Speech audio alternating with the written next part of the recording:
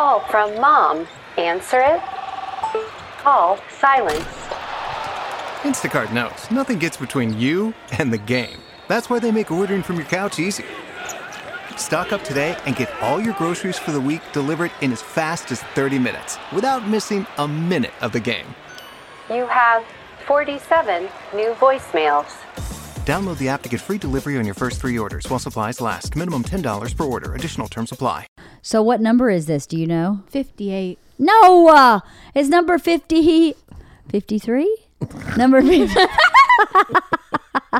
So I talked to Sam and Lynn about blue collar versus white collar. They both grew up blue collar. We all three grew up blue collar, and we all three now live in a white collar world. And I grew up blue collar. You did not blow up. No. You are white collar. I grew up pink collar. You grew up You grew very up white no collar. collar, Isla. I'm a no collar. What does that mean?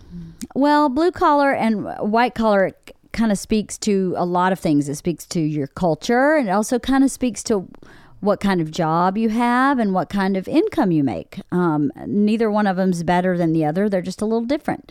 And I thought it would be really interesting to talk to those two ladies because they're the only two other people who went from one type of collar to another. Most people just stay where they are. Like if Dad was born white collar and he's still white collar. It's very odd for someone like me to be born blue collar and all of a sudden be in a white collar world.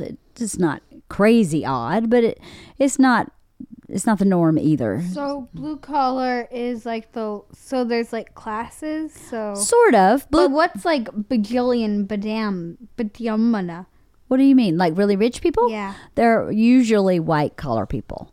And then usually, yeah, I mean, there's no absolute in anything. But like Papa Jay's a mechanic. That's a blue collar job.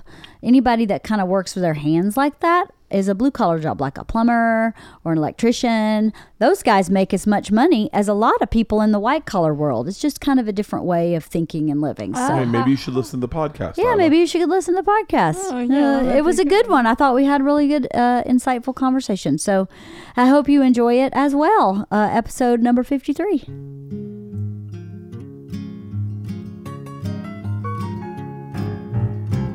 I rode my bicycle past your window last night. I roller skated to your door at daylight. It almost seems like you're avoiding me. I'm okay alone, but you got something I need. Well, I got a brand new pair of roller skates. You got a brand new key. I think that we should get together and try them out, you see. La la la la la la la la la la la. Oh, I got a brand new pair of roller skates. You got a brand new key.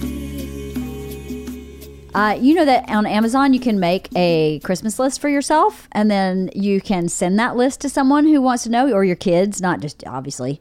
I had my kids start a Christmas list on Amazon, so when Nana says, hey, what do they want? I just send them that link to their Amazon list, and she can go buy, and she's done. So it's easy for everybody.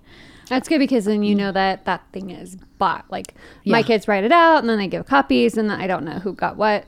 Yes, exactly. Yeah. You know what was bought, and then That's good. they picked it out, so you know they want it. And it's kind of a win-win-win-win-win. I love that. I'll have to have the kids do it. There's also another app called Elfster. You know this Elfster? I love Elfster. Elfster's awesome. It's like a Secret Santa app. And you can put your list on that app. So you can draw names for Secret Santa, and then your Secret Santa can see the things you want.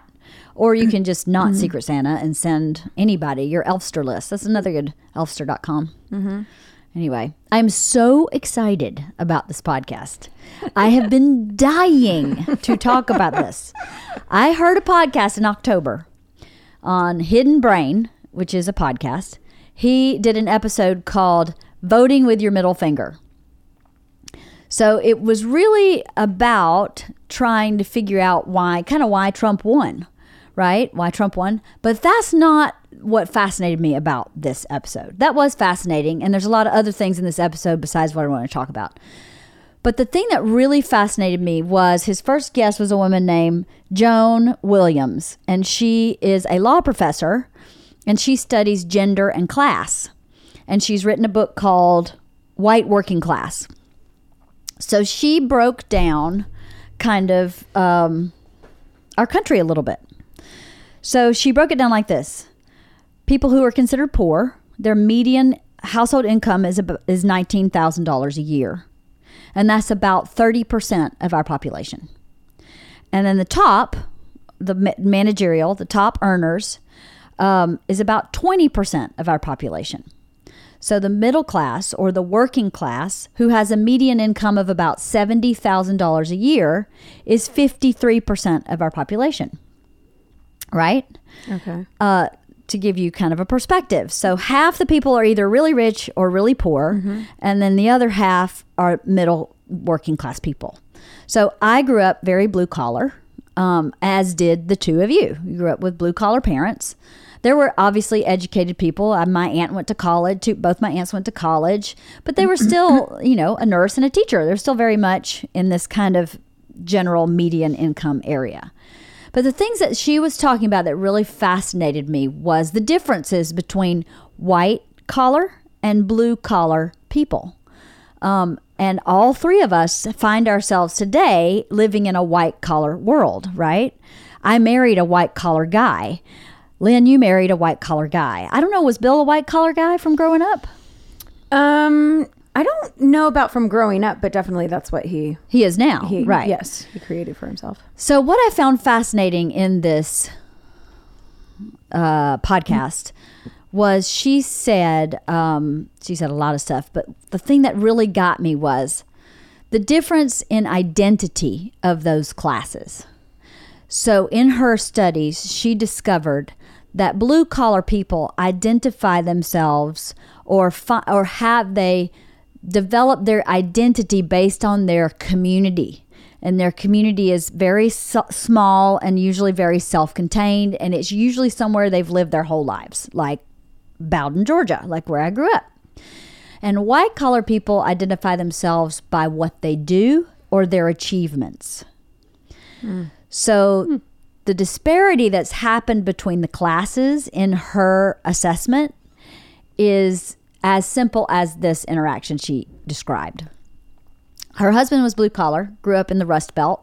She is a fourth generation lawyer, went to Yale, Harvard, and MIT. So you could say she's white collar. So she married a blue collar guy, right? So they go back to his high school reunion. And it's clear to her that everybody there is working class, except for her and her husband. And her husband goes up to this guy that he was friends with in high school and says, chit chat, and then goes, "So what do you do for a living?" And he got beet red, furious, and said, "I sell toilets." And she said from that interaction, she realized that her husband had offended him because he does not identify himself with what he does. He identifies himself with his value within the context of his community and his ability to go to a job that he hates, that he's loyal to, that he's ethically doing well in, and take care of his family by doing that. And that's who he identifies with. And it is offensive to him to have a white collar guy come in and go, "So what do you do?" Because it doesn't define who he is. I thought that was fascinating. What do you think about that? I don't really know. I can kind of relate though. I mean, growing up in Fremont, which is weird because it is just like 25 minutes away from San Francisco. So it's like 20 minutes from Silicon Valley. So it's not like this, isolated area, but it's very much community oriented, and I don't fit in.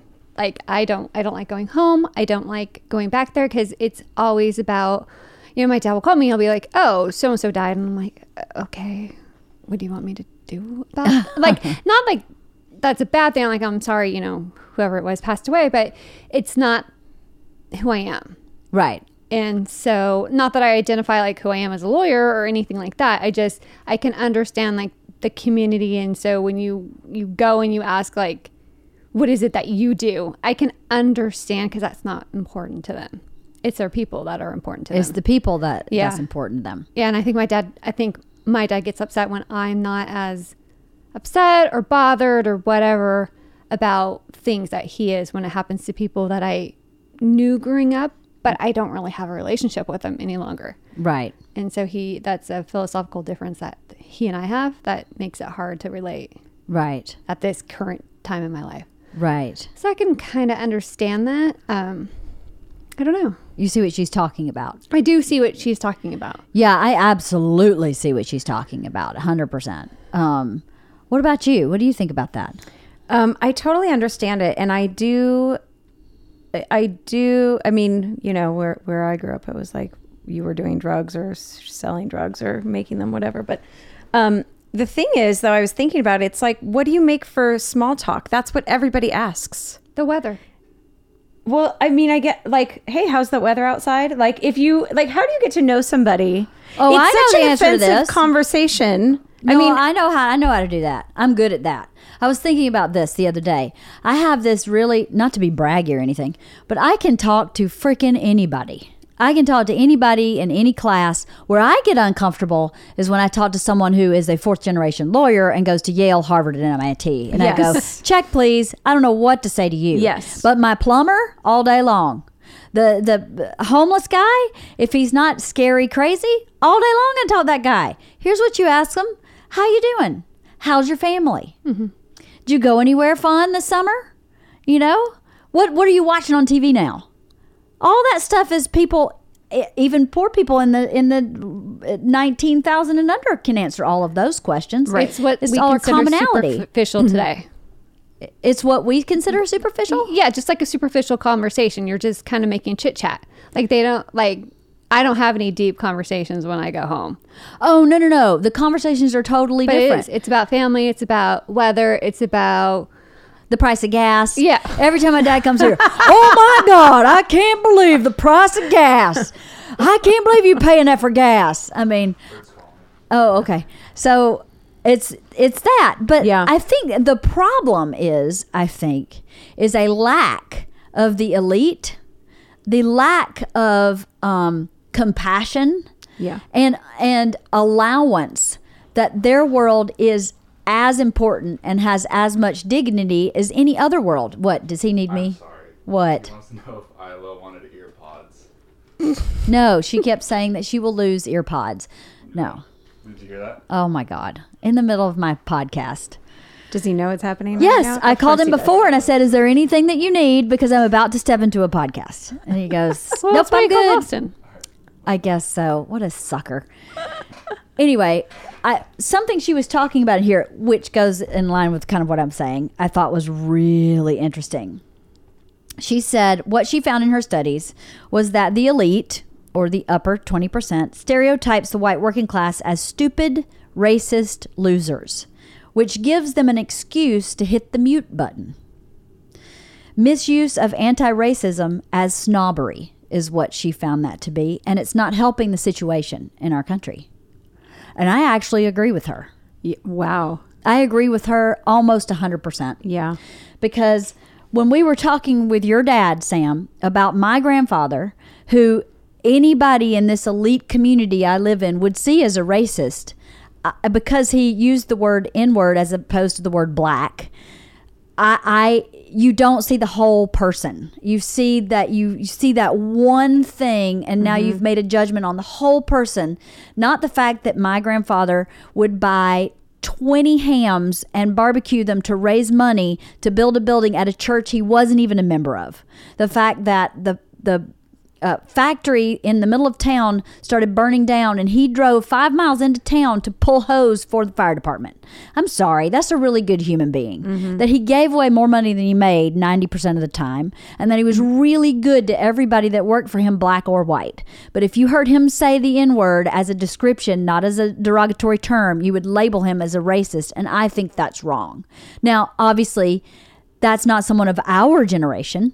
Our generation using that word is a different deal. Yes. But he was born in like 1920. So I think that happens a lot. I think that's why Trump got elected.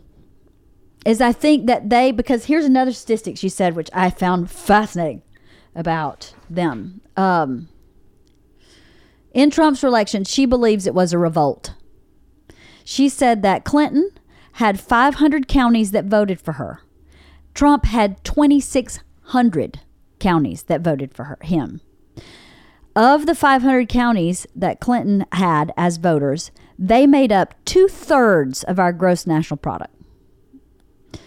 Trump's made up 1/3. That is a clear delineation between voters, right? Mm-hmm. That's middle class. Mm-hmm.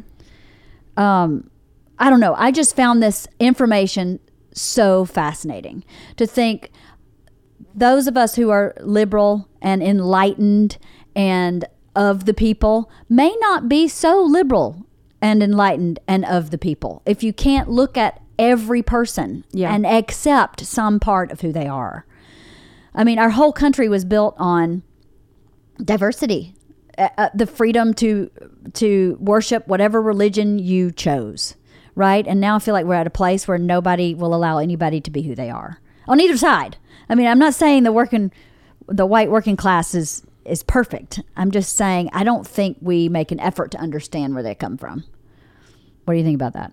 I didn't mean for this to be a political discussion. I meant for it to be about class. I mean, I agree 100%. And you don't have to agree with me. I'm fine if you don't, please. No, but it's so true. You can't say anything out of fear of offending somebody else, or like I mean, we were just kind of talking about it, just the honesty. You're not free to be honest or yourself. Right. And about anything, like the man was offended and turned red in the face because that is like an offensive, like could be an offensive job or a terrible job or does not weigh who he is as a person. But that's the society that we've kind of moved into, where that's like the second question. Right. Not that I like to ask that question about what do you do, because I don't really care what anybody does, unless you are a lawyer, and then I'm like, I don't know what to talk to you either. Right? Sorry, Lynn. Like, okay. But our society has moved so much in that direction, and I don't know how do you get it back to not being that far right, left. I don't know what you want to say. How do you get it back, Lynn? Oh, I have all the answers. I know. That's why I'm asking you. No, I don't know. I have no idea, because it seems like to me a lot of the problem is it's not so much as not hearing the other side. It's just not understanding, and not, like, for instance, take abortion. Like, I feel like for one side, it's just like we want to have that option open and available to everybody. It's not saying everyone has to have it. Right. But then you have the other side who says, no, that's wrong. It's immoral, whatever. Yeah.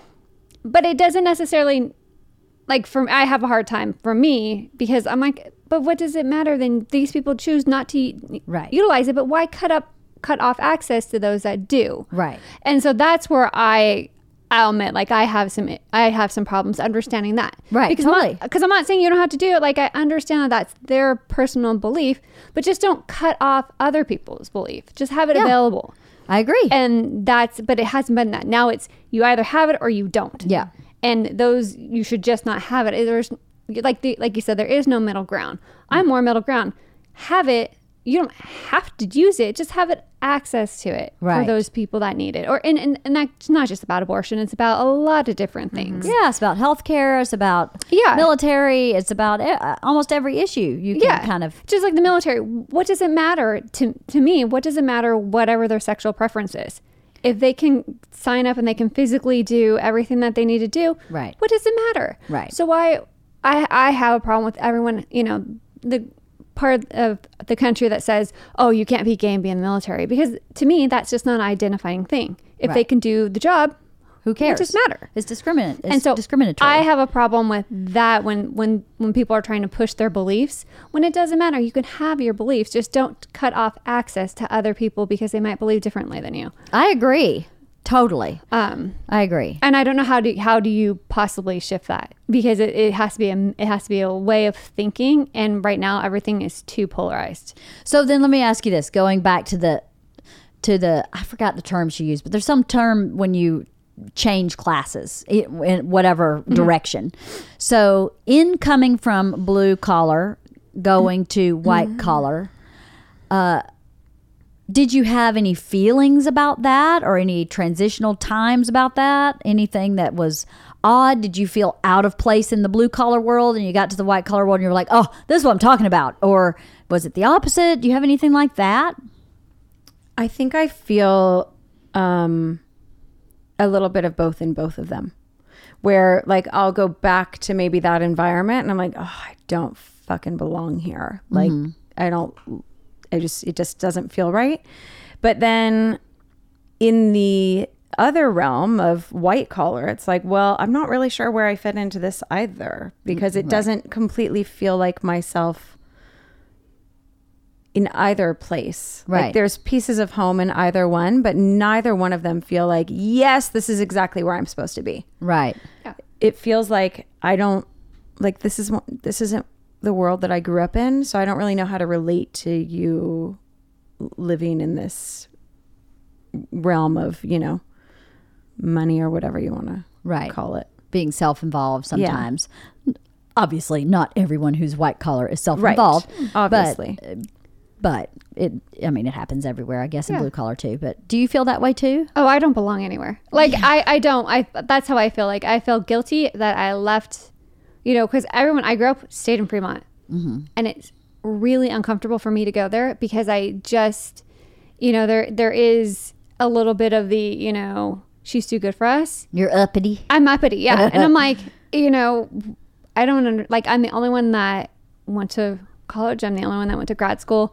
I'm the only professional, if you want, you know, like, yeah, I'm a lawyer and they're, you know, work at JCPenney's or whatever else that they may do.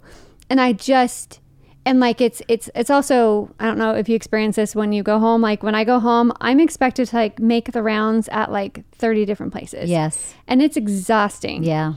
And I just don't have the wheelhouse to do that anymore. Yeah. Because I don't relate and they don't, I don't know.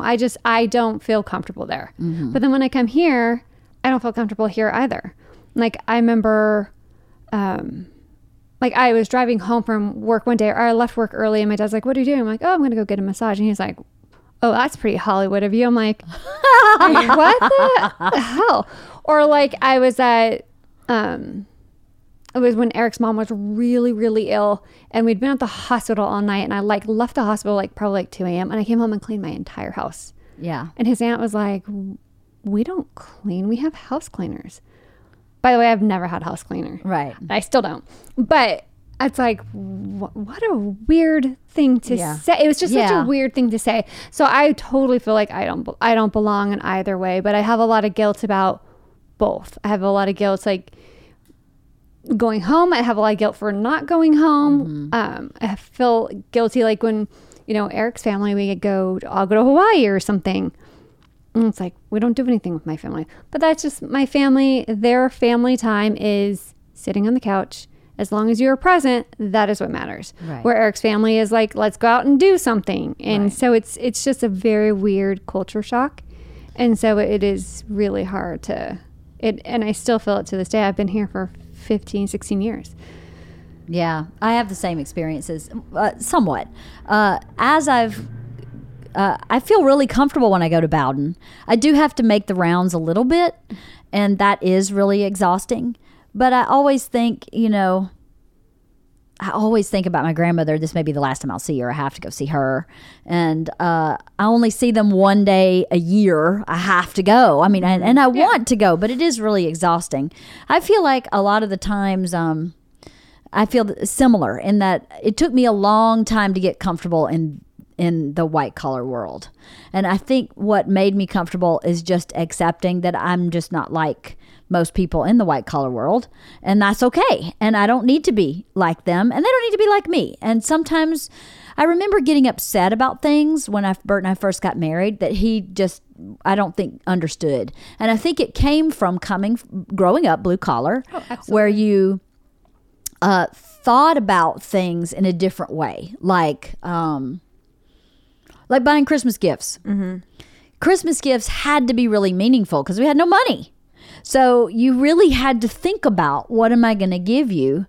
And you had to kind of plan, and you had to figure it out, and you had to budget, and you had to, really put a lot of that kind of thought into buying gifts. And Bert would just go shopping on Christmas Eve and just spend so much money that I would have a heart attack. I'd be like, are you kidding me? Why would you go Christmas Eve? Everything is so expensive that day. And you just bought something you thought would be cool instead of thinking, what would she like? And I didn't understand that might have been a bit of a difference in the class system than it was a difference in personality.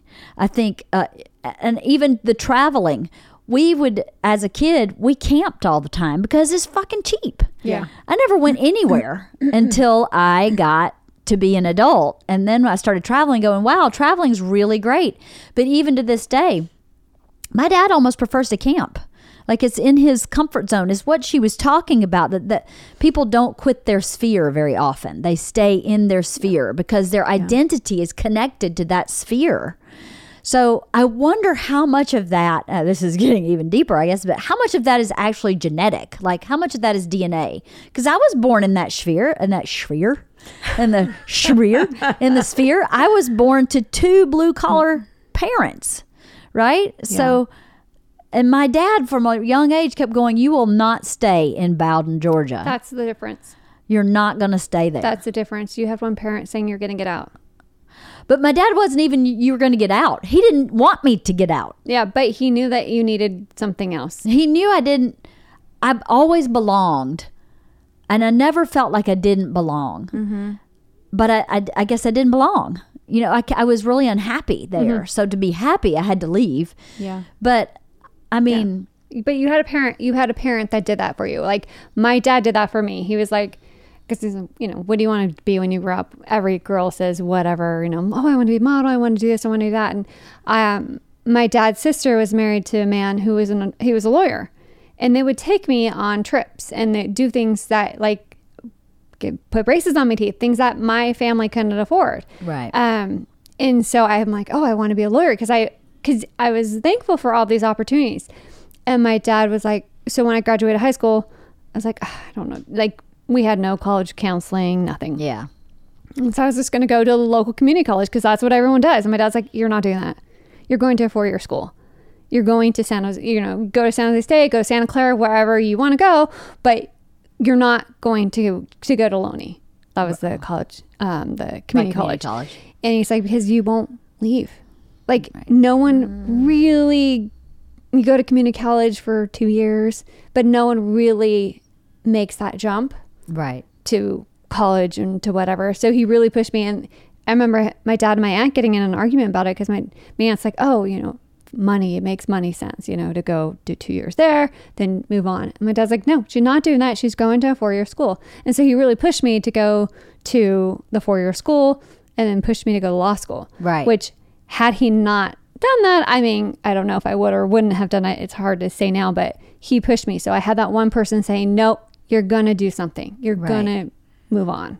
Well, what's interesting about that is I had that too, obviously my dad, but I have the guilt you're talking about too. Feel terrible for leaving. And he sometimes doesn't help me feel better. And, sometimes he still lets me know it was not okay that I left.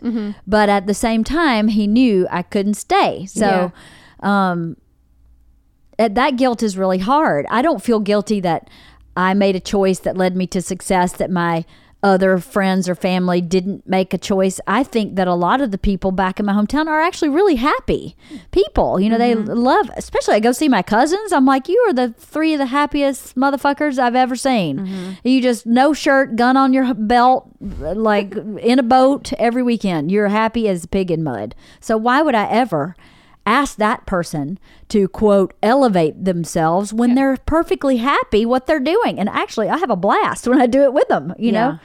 But it is a weird thing to go from one place to another in that way. I find it very strange. I think where I start to battle is with my kids. Like when I think about what my life was growing up, Yeah. and it would never be nearly as bad for them as Right. it was for me. But, they're in such a, sometimes I'm upset that like it's at the level that it is for them, Right. because there's just no like grasping what really matters. Oh, yeah. Which is part of my parenting, but it's also part of the town that we live in. Like Yeah.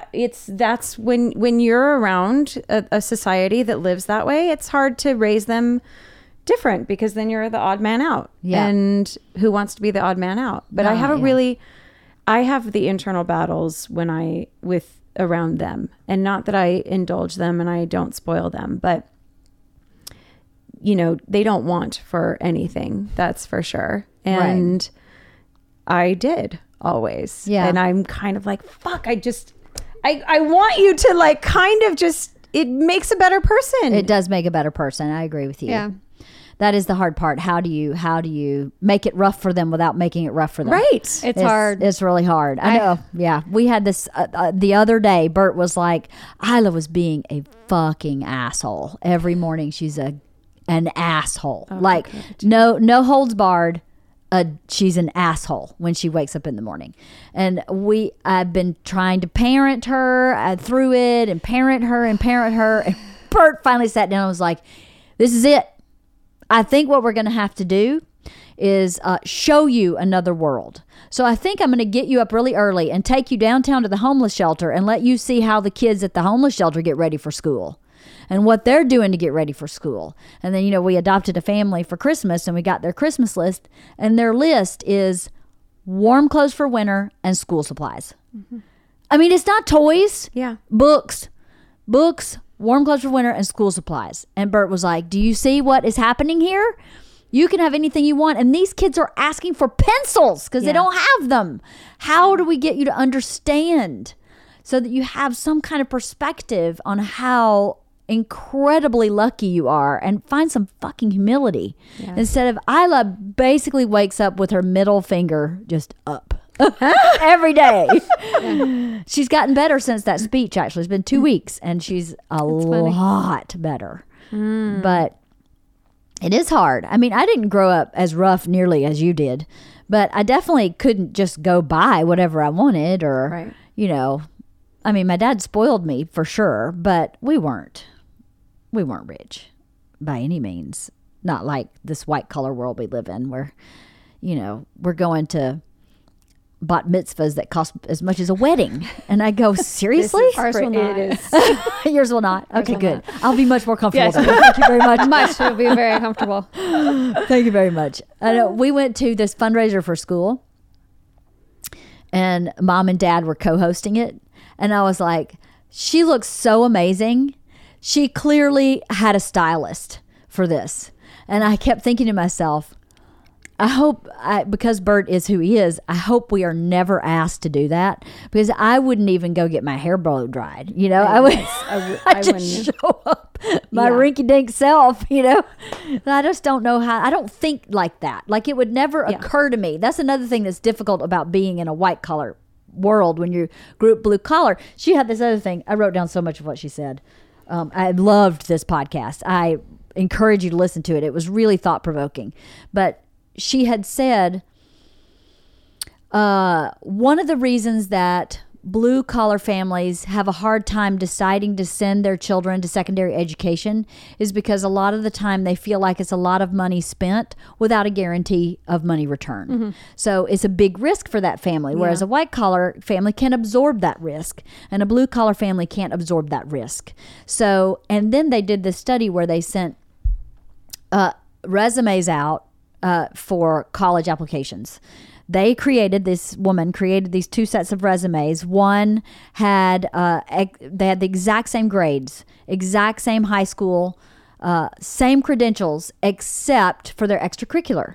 One played water polo, and the other did listed like country western dancing as their extracurricular, and then the water polo had something else that was clearly very white collar, and then the other one had something else that was clearly very blue collar. And the white collar water polo application got 16 times more acceptance letters than the country western dancing one did. 16 That's times insane. more. So for a blue collar family thinking, okay, here's PJ saying, I'm going to send Lynn to a 4-year college, but there's that very real risk that she's not going to get in. And then how do we afford it when she does get in? And that doesn't even guarantee her a job when she gets out. Yeah. So why am I doing that? Why would I encourage that? Why would I encourage her to be disappointed? I was like, that's a terrible thing to hear. Wow. It was really hard to hear because I thought, no wonder. I mean, back when I went to school, like 4 or 5 of us went to college, and the other 70 people I graduated with went to work, you know, or went to technical school and got a 2-year degree and are radiologists or, you know, whatever, plumbers, very valuable parts of society that didn't need a 4-year degree because that's a much safer investment on your return. But you stay, again, in the same sphere. You're in the same community, in the same sphere. And that's a way of kind of elevating yourself without elevating out of your class, I guess, so to speak. Well, I definitely didn't inherit that mindset of the blue collar, because I just feel like you live life and you try and you do everything that you possibly can, and who knows what the fuck is going to happen at the end of it. Yeah. So I guess maybe I have a little bit more. I don't have money for it, but like, you know, I just didn't. You have more hope. Yes. What else is there to do? Why would you not try any of it and all of it? Because you don't know what's going to happen. That, or why don't you start a family and make that your priority, which is what she was saying. They identify themselves, or blue collar people identify themselves by their community and by their kids, and they go to work for 40 years at a job they hate because it takes care of their family and allows them this identity that's involved in their whole community, which is in fact quite valuable. Yeah. It's invaluable. I mean, she says in there, when I turn my faucet on during the day, some big thinker didn't make that happen for me. Right. Somebody blue collar made that happen for me. And the elitists who choose snobbery and choose not to listen to the real issues the middle class have, not the racism that is perceived or not the negativity, the forcing of their own religious agenda, to throw all of it out is not right either. I agree with that. She was saying this thing too about I just thought of it and now it went out of my head because I am perimenopausal. Did you re-listen to it and write I've up listened all to it those 4 notes? times now. I'm gonna I have have to listened listen to to it 4 times. I listened to it again twice this morning. Shit, I forgot what I was thinking of. But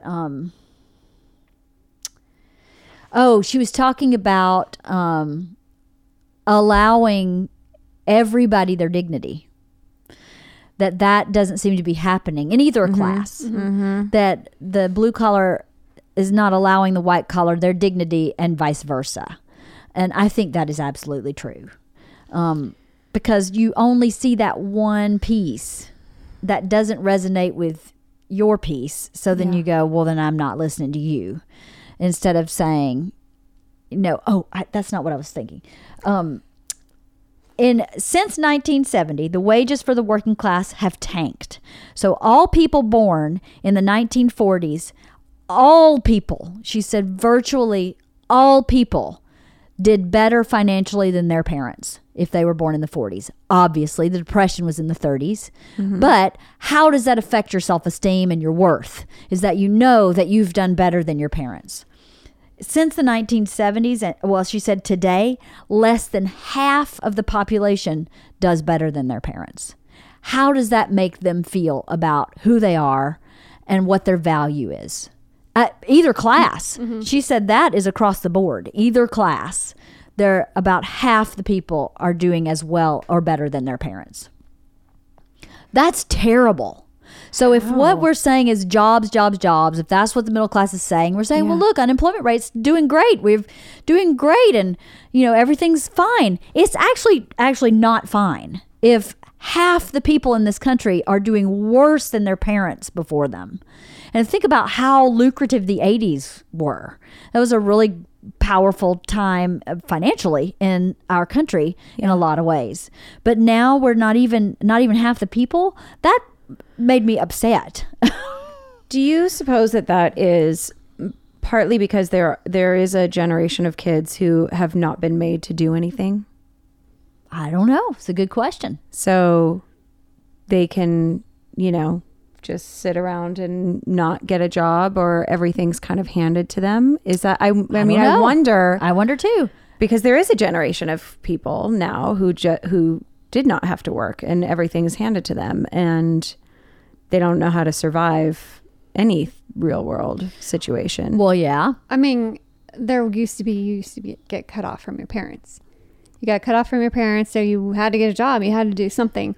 Now I think parents are much more likely to help, so maybe there's not that as much drive. Yeah. I don't know if you got cut off from your parents as much as you had the drive to be cut off yourself, to say, no, I'm moving into adulthood and I am taking care of myself. And that is part of your self-esteem, is that you say, I don't take help from my parents, I'm moving on. I don't think that happens as much. There's more of the path of least resistance nowadays, of, oh, well, if I can just crash at my parents' house, then I'm going to do that. Yeah. And the parents are okay with that. And I guess maybe that's part of it. I wonder how much, not to get in a totally different conversation, but I wonder how much the drug problem has to do with it. There are so many people who have serious drug problems in blue collar community. Yeah. I mean, that is a legit epidemic, I think. So that, to your point of these statistics, how many of them are that as well? Yeah. Good question. And people sitting asking, for money. I mean, the work ethic is not what it used to be. So I wonder how much of that, in what generations and what ages is it?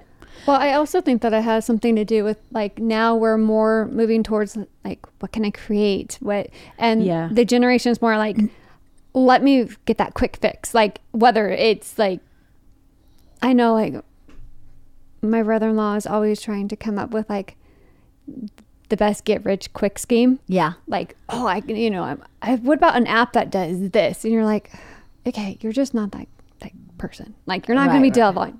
But I think that there's the newer generation is, and they are very much of, I'm going to get, I'm going to blog. What the fuck is that? Like, that's someone makes a shitload of money on YouTube, being a YouTube star. I remember we were at the movies the other day, and they're like, oh, that's so-and-so. And I was like, they're famous. I'm like, who the fuck are they? They're some YouTube thing. Right. And that's like, we have all these ways that people can make money. Well, they're perceived ways. Yes. But I think, like, so parents indulge that more. Right. And then, then their parents are paying for their living expenses, and they're taking their money and they're buying, the designer things, the luxury cars or whatever. And I think that is part of the problem. I think it's not people. I think we've moved away from, I'm going to make a living. I'm going to make a life. Versus now it's just, I'm going to have fun and I'm going to try to make money while I'm having fun. We've moved into dreams and away from hard work. Yes. Is that what you're saying? Yes. And hard work is hard to come by. Yeah. Well, I know another thing she said in this episode was that the blue collar really hard work is really important to both classes. That's somewhere where both classes have the one thing that is really in common is they both believe in hard work as a class. And you think about how many hardworking people are blue collar and how many hardworking people are white collar. Lawyers working 12 hours a day, 7 days a week. My husband is working 7 days a week for months on end. That's a common ground that we can both agree on. Hard work is an important part of your life. But to talk about that diminishment, of income and of the self-esteem sort of, she was talking in this episode too about when sitcoms changed. Like in the 70s, Archie Bunker showed up. And Archie Bunker was clearly like a racist, blathering, sexist idiot, and the children were smarter than he was. He was super entertaining, but he devalued the blue collar person as far as their intellect goes, right? Homer Simpson did the same thing, according to her assessment. Homer's always is like, and Marge knows more than he does, and so do the kids, and they always outsmart him. So then societally, the elites, who are the writers of these shows, are portraying the blue class as stupid, racist, and that's being fed to society. So it is changing the honorability of being blue collar. She said, if you go to post offices from the 30s and 40s, there are all these murals, mosaics of all these hardworking people who built the nation, the people who built the railroads, and carpenters, and all these construction people all over these murals. And they stopped at a certain point. She believes that back in those days, that type of hard work was considered very socially honorable. And somehow it shifted away from that. So that type of work was socially dishonorable, because part of the reason is all probably, I'm sure, more than Archie Bunker. But if you think about it, that's pretty fascinating that about the 70s, a lot of things in the world started changing in the 70s.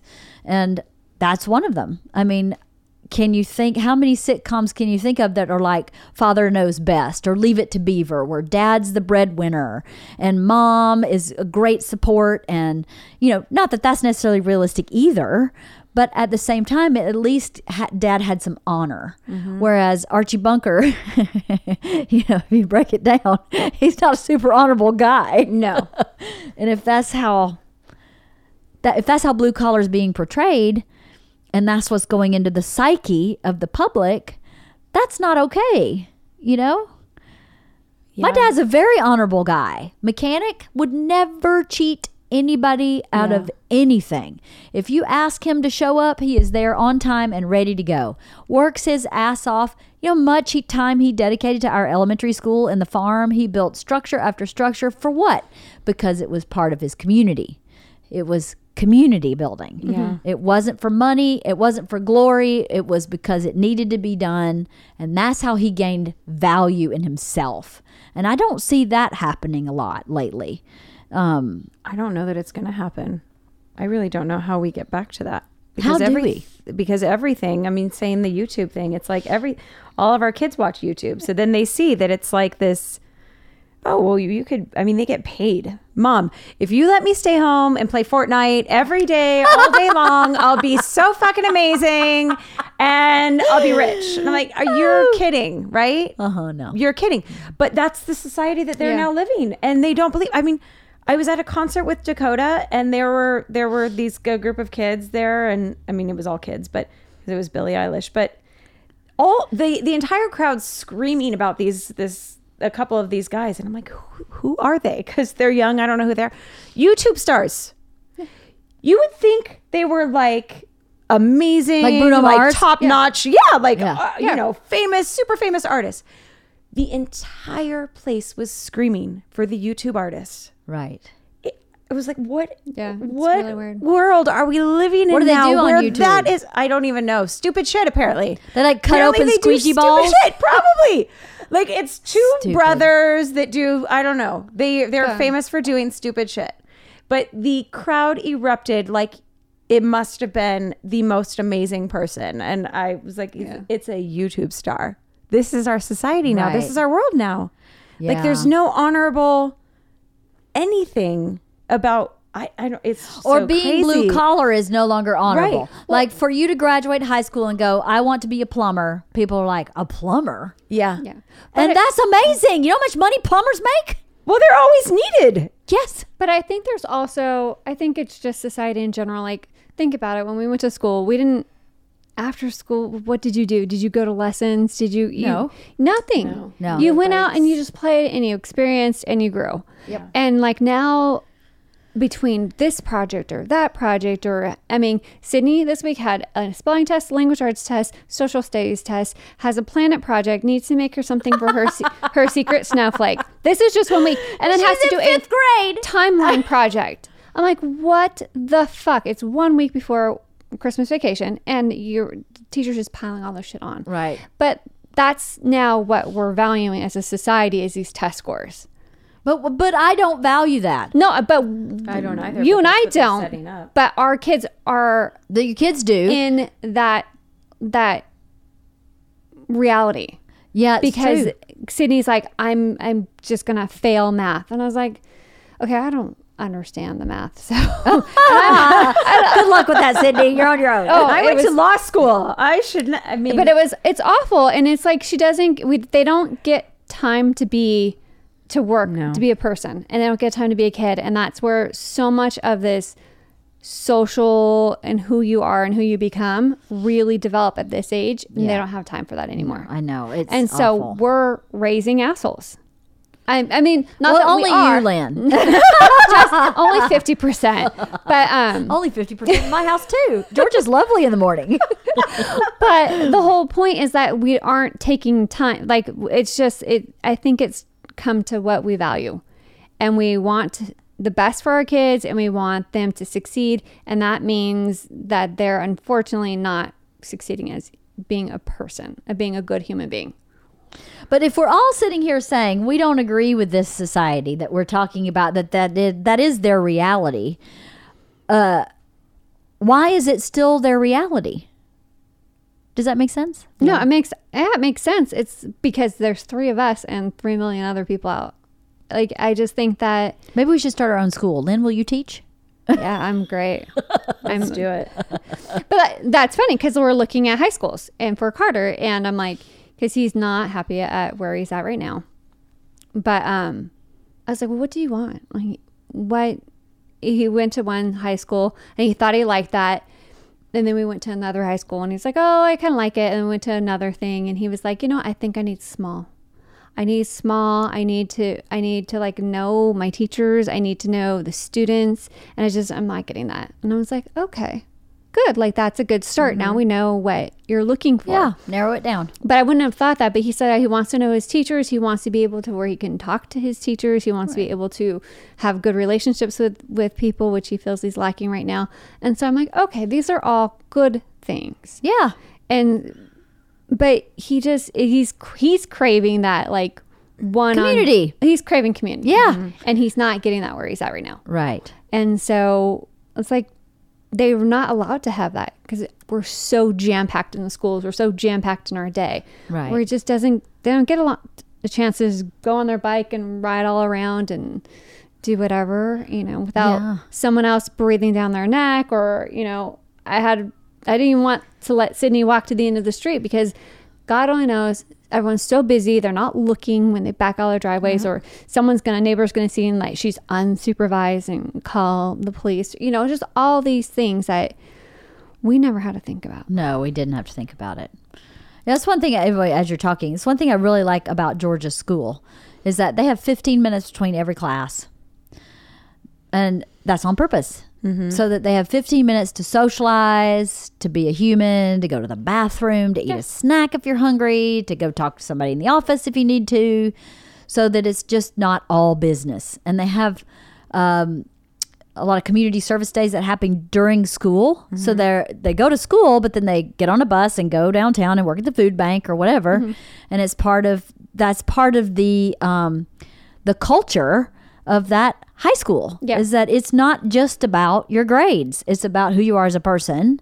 And you need to have time to goof off with your girlfriends for 15 minutes before you start thinking about something again. That's so rare. It's so rare. I feel so lucky that we found this school. I mean, the traffic sucks to get to it. It was 2 hours round trip the other day to pick her up from softball when it was raining. Yes. 2 hours it took that's me. ridiculous. It was terrible. Yeah. But it doesn't rain much in LA. So thank God. It's 2 days. Thank God. It was just 2 days. So, but anyway, think about that. You're right. I think you're immeasurable right. experience that she's getting and how she can relate to people on a different level than anyone else. And that's, I think, what we're missing. It's the space for her to find out who she is and who she is within the context of this group and this culture that is her high school. That is worth more than the education, I think, is that piece of it because she's made friends. And I think she's made friends relatively fast. By October, she had a couple of really good friends, and she was going to a school in which she knew one person, nobody, just one person. And they knew each other. They weren't friends, but they've known each other, for a while. But that's pretty cool. I was like, that's really good.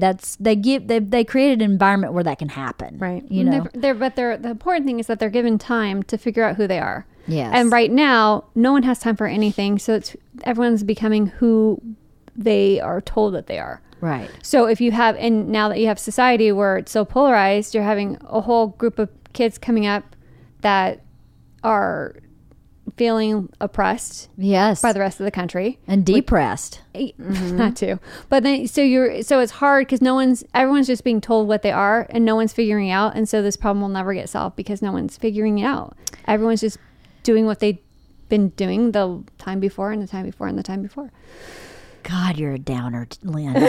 Downer, sorry. Damn, that was downer. Well, the thing is, too, it's like that education is not attainable to everybody. No, it's not. It's a private school. And it's a problem, because it is beautiful. I mean, for Billy, in his school, he's thriving more than I ever thought. He got in this car yesterday and he's like, Mom, we're starting this stock market club or something. Oh, and dork. like finance dork. club. Total dork. You know Billy. Yes, he's a total dork. I was like, oh, okay. He's like, yeah, we're just, we're started it and there's this app thing that we're going to do and create and we're going to learn about all these finances. And I was like, great. Not anything I ever would have thought would have come out of his mouth. Right.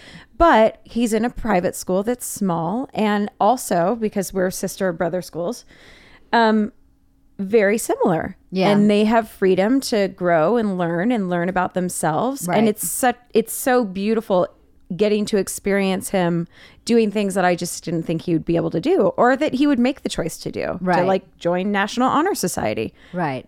I didn't even know it was you could do it. And he came home and said he did it. Awesome. I was like, okay, great. He's advocating for himself. Yeah. Everybody should be able to have access to that. Yeah, they should. And they can't. Right. And that's the problem, is that because a good portion of the society can't go to a smaller school where you have the freedom to do that, we're just going to keep churning out shit. Yeah. Mm-hmm. What time is it? I forgot my watch. Okay, good. Okay, I know Sam has a heart out, so I just wanted to I had no idea That's why how I long had I've been my talking. phone right Good. here, yeah. Okay, well then good. Well, I've talked a lot about, or I think I've talked a lot about,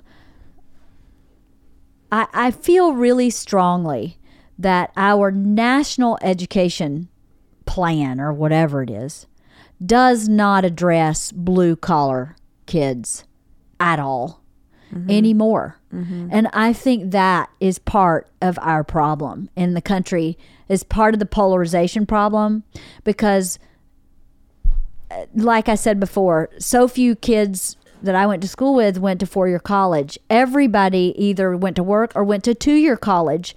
And they embraced, all three of those options were embraced when I was a kid. Mm-hmm. Not working and being a lazy ass on your parents' couch was not embraced. But getting a job or going to a two-year college or going to a four-year college were all embraced kind of equally. I mean, everybody was always like, wow, she's going to go be a nurse? That's amazing. That was a big deal. Right. But it was not a big deal that someone went to technical school. And now that doesn't exist in my hometown high school. There is technical school. I've said this so many times, but half of my student population in my junior or senior year in high school went to technical school during school. Oh yeah. After homeroom, they got on a bus and went to technical school. Yeah. So by the time they graduated, they could actually get a skilled labor job, or they could continue at technical school. What's that? My high school had that. They don't do that anymore. No.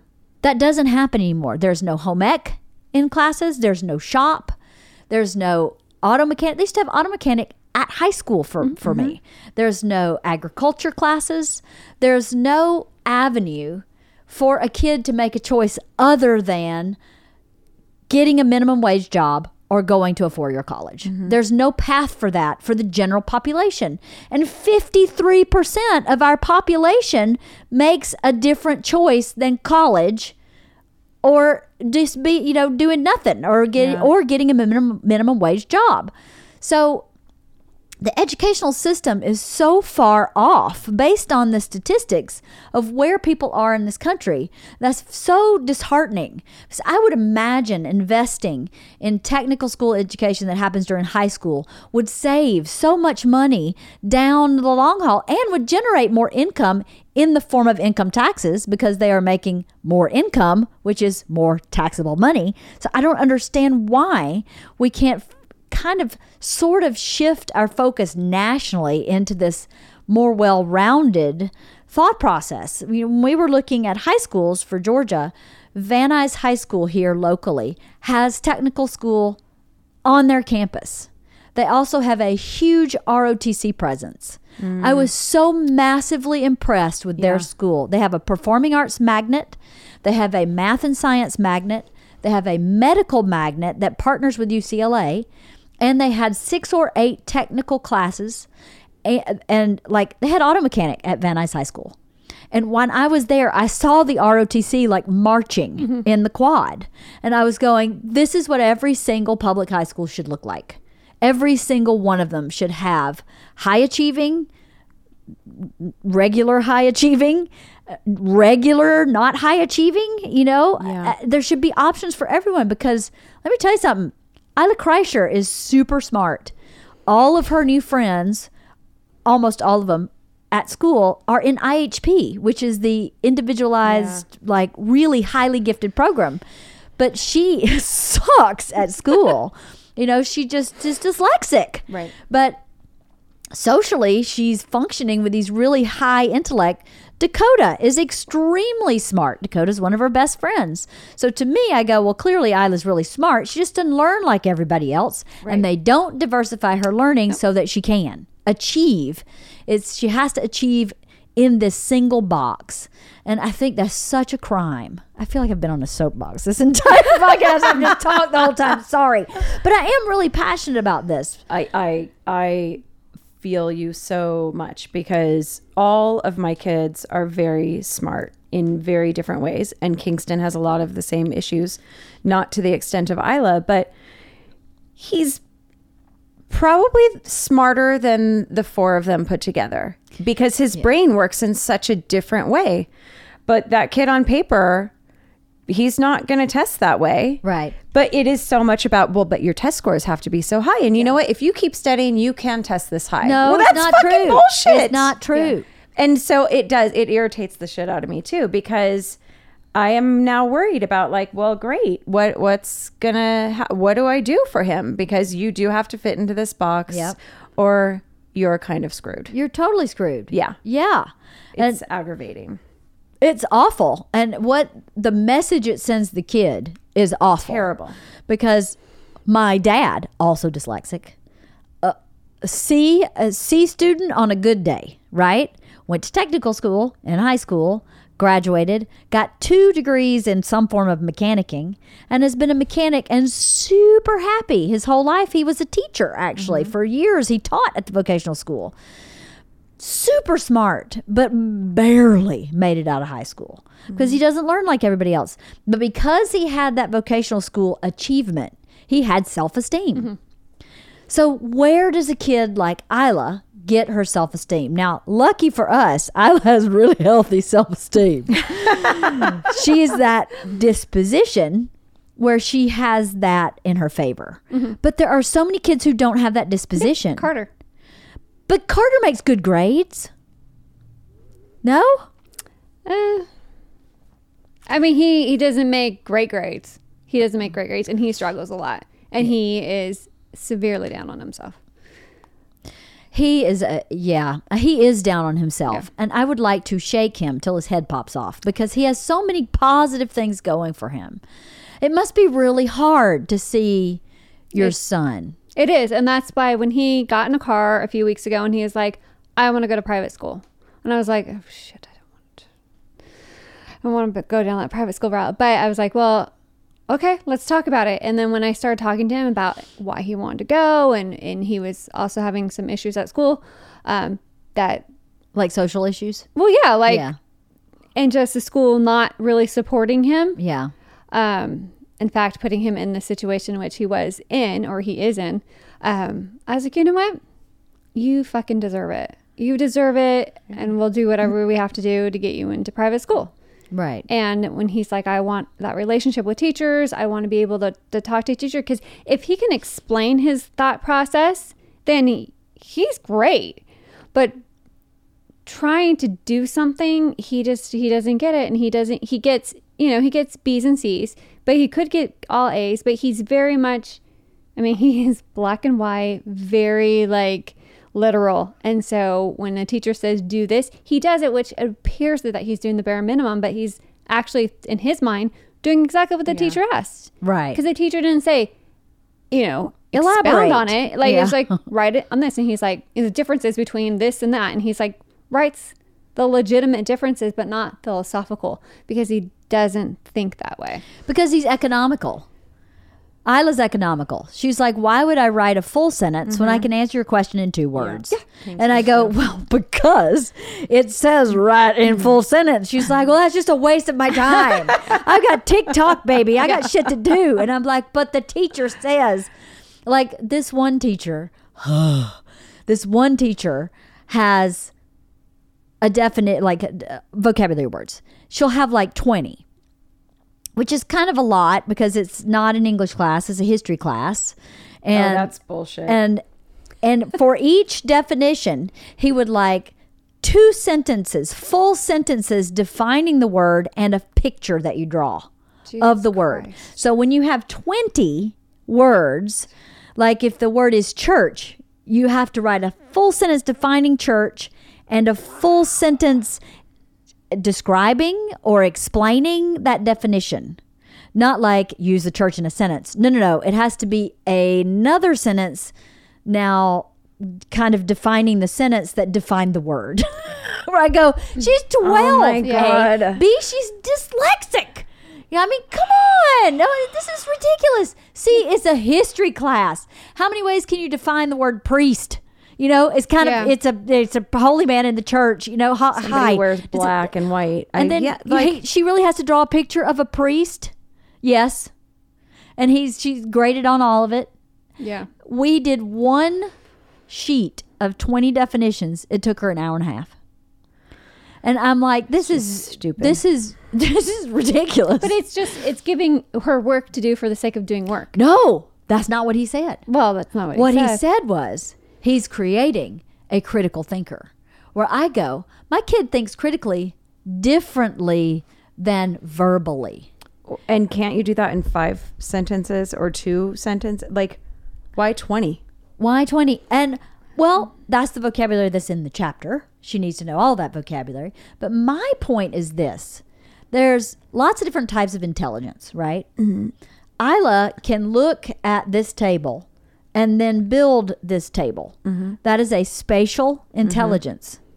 She can't really necessarily look at this table and eloquently describe it in language. Mm-hmm. That is not how her brain works. So why would I ask every single child to eloquently describe this table in language? When some kids like Isla and Carter are going to go, it's a metal table. Mm-hmm. I mean, that's not an incorrect answer. No. But because you haven't expounded and critically thought every inch of it, you're now a failure. That's asking everyone to have the same type of intelligence, which is not what created Steve Jobs or the Rockefellers or Mr. Mulholland, who created the aqueduct system in LA.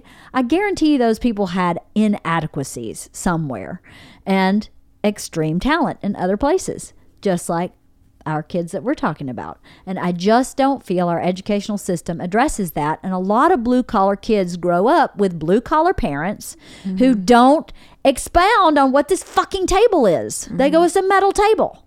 And there's nothing wrong with that at all. I think it's great that when you look at this table, all you see is a metal table. And And then, but when you look at those chickens, you see something different than, you know, my mother-in-law comes over for the chickens and she's like, oh, disgusting. And I see the chickens and go, they're amazing. I get free eggs all the time. They're Yes. super easy to take care of. They follow me around the house and talk to me all the time. And she's like, oh, you let them in your house? And I'm like, yeah, I do, because they're my pet. Oh, they're a pet? You know, she's very white collar. Yeah. Yeah, she is. And there's nothing wrong with that either. Right. That she doesn't get it the way I get it. Because why would I ever expect her to? I would never expect her to go in and go, hey, hand me that chicken. Could you imagine? Gigi with a chicken. In her cashmere sweater. Pay I for know, right? Gigi to see that. No. So, but why would we ever expect her to? I would never expect her to embrace the things that I embrace. She has no experience like I have. And I don't have hers either. Right. I mean, she was talking to me over Thanksgiving about all this silver that and she was talking about this silver, and then she was like, and it was sterling. And I went, I don't fucking know what that means. I have no idea what that means. What does that mean? Is it fancy?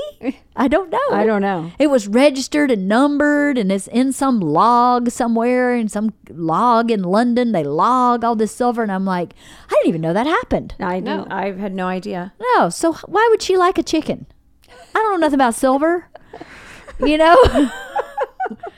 Anyway, anything else you'd like to say about the differences between blue collar and white collar since Sam has to leave? So, No, I mean, did you learn anything from what I was saying? some of the statistics are alarming. They are alarming. Aren't they? Yeah. We're really failing our society. We are failing. And I think you had said earlier, well, how can you change this? Or what's the solution? I don't know if there is one, but I really think it has to do with early education. I do too. And I think it has a lot to do with what you're saying, where, you know, there is no shop. There is no anything other than you're going to go to a 4-year school. Yeah. And you're right. It's not what every kid's going to do. And, you know, it's hard. Yeah. And it's hard when you have a kid, not that this was even the topic of discussion, but when you have a kid that isn't that fit in the box kid. Yeah. Yeah, it is hard. Because they don't fit in a box now, they're not going to fit in the box later. And so they're going to struggle their entire life. And that's upsetting. Or they'll persevere. I mean, that's two. true. But or they'll what I'm rise saying, above. It's always going to be a difficult path. Right. It's not going to be easy. And that's what, for no good reason other than it's just not what the rest of society says is okay. Right. That's right. It's just about other people's prejudices and opinions and an excuse to push the mute button. I loved that she said that. I thought that was absolutely right on. And it goes the other way too. Mm-hmm. The blue collar can find, oh, they're so self-involved and so self-important. Mute button. Same way as we go, oh, he has a rebel flag on the back of his truck. Mute button. Obviously, I don't support racism. Right. But you can't close your eyes to the whole person because you don't agree with part of who they are. I don't agree with part of who a lot of people are. And I don't agree with hate. I don't agree with non-acceptance. I don't agree with racism. I don't agree with any of that. But people who do believe in those things live in this country with us.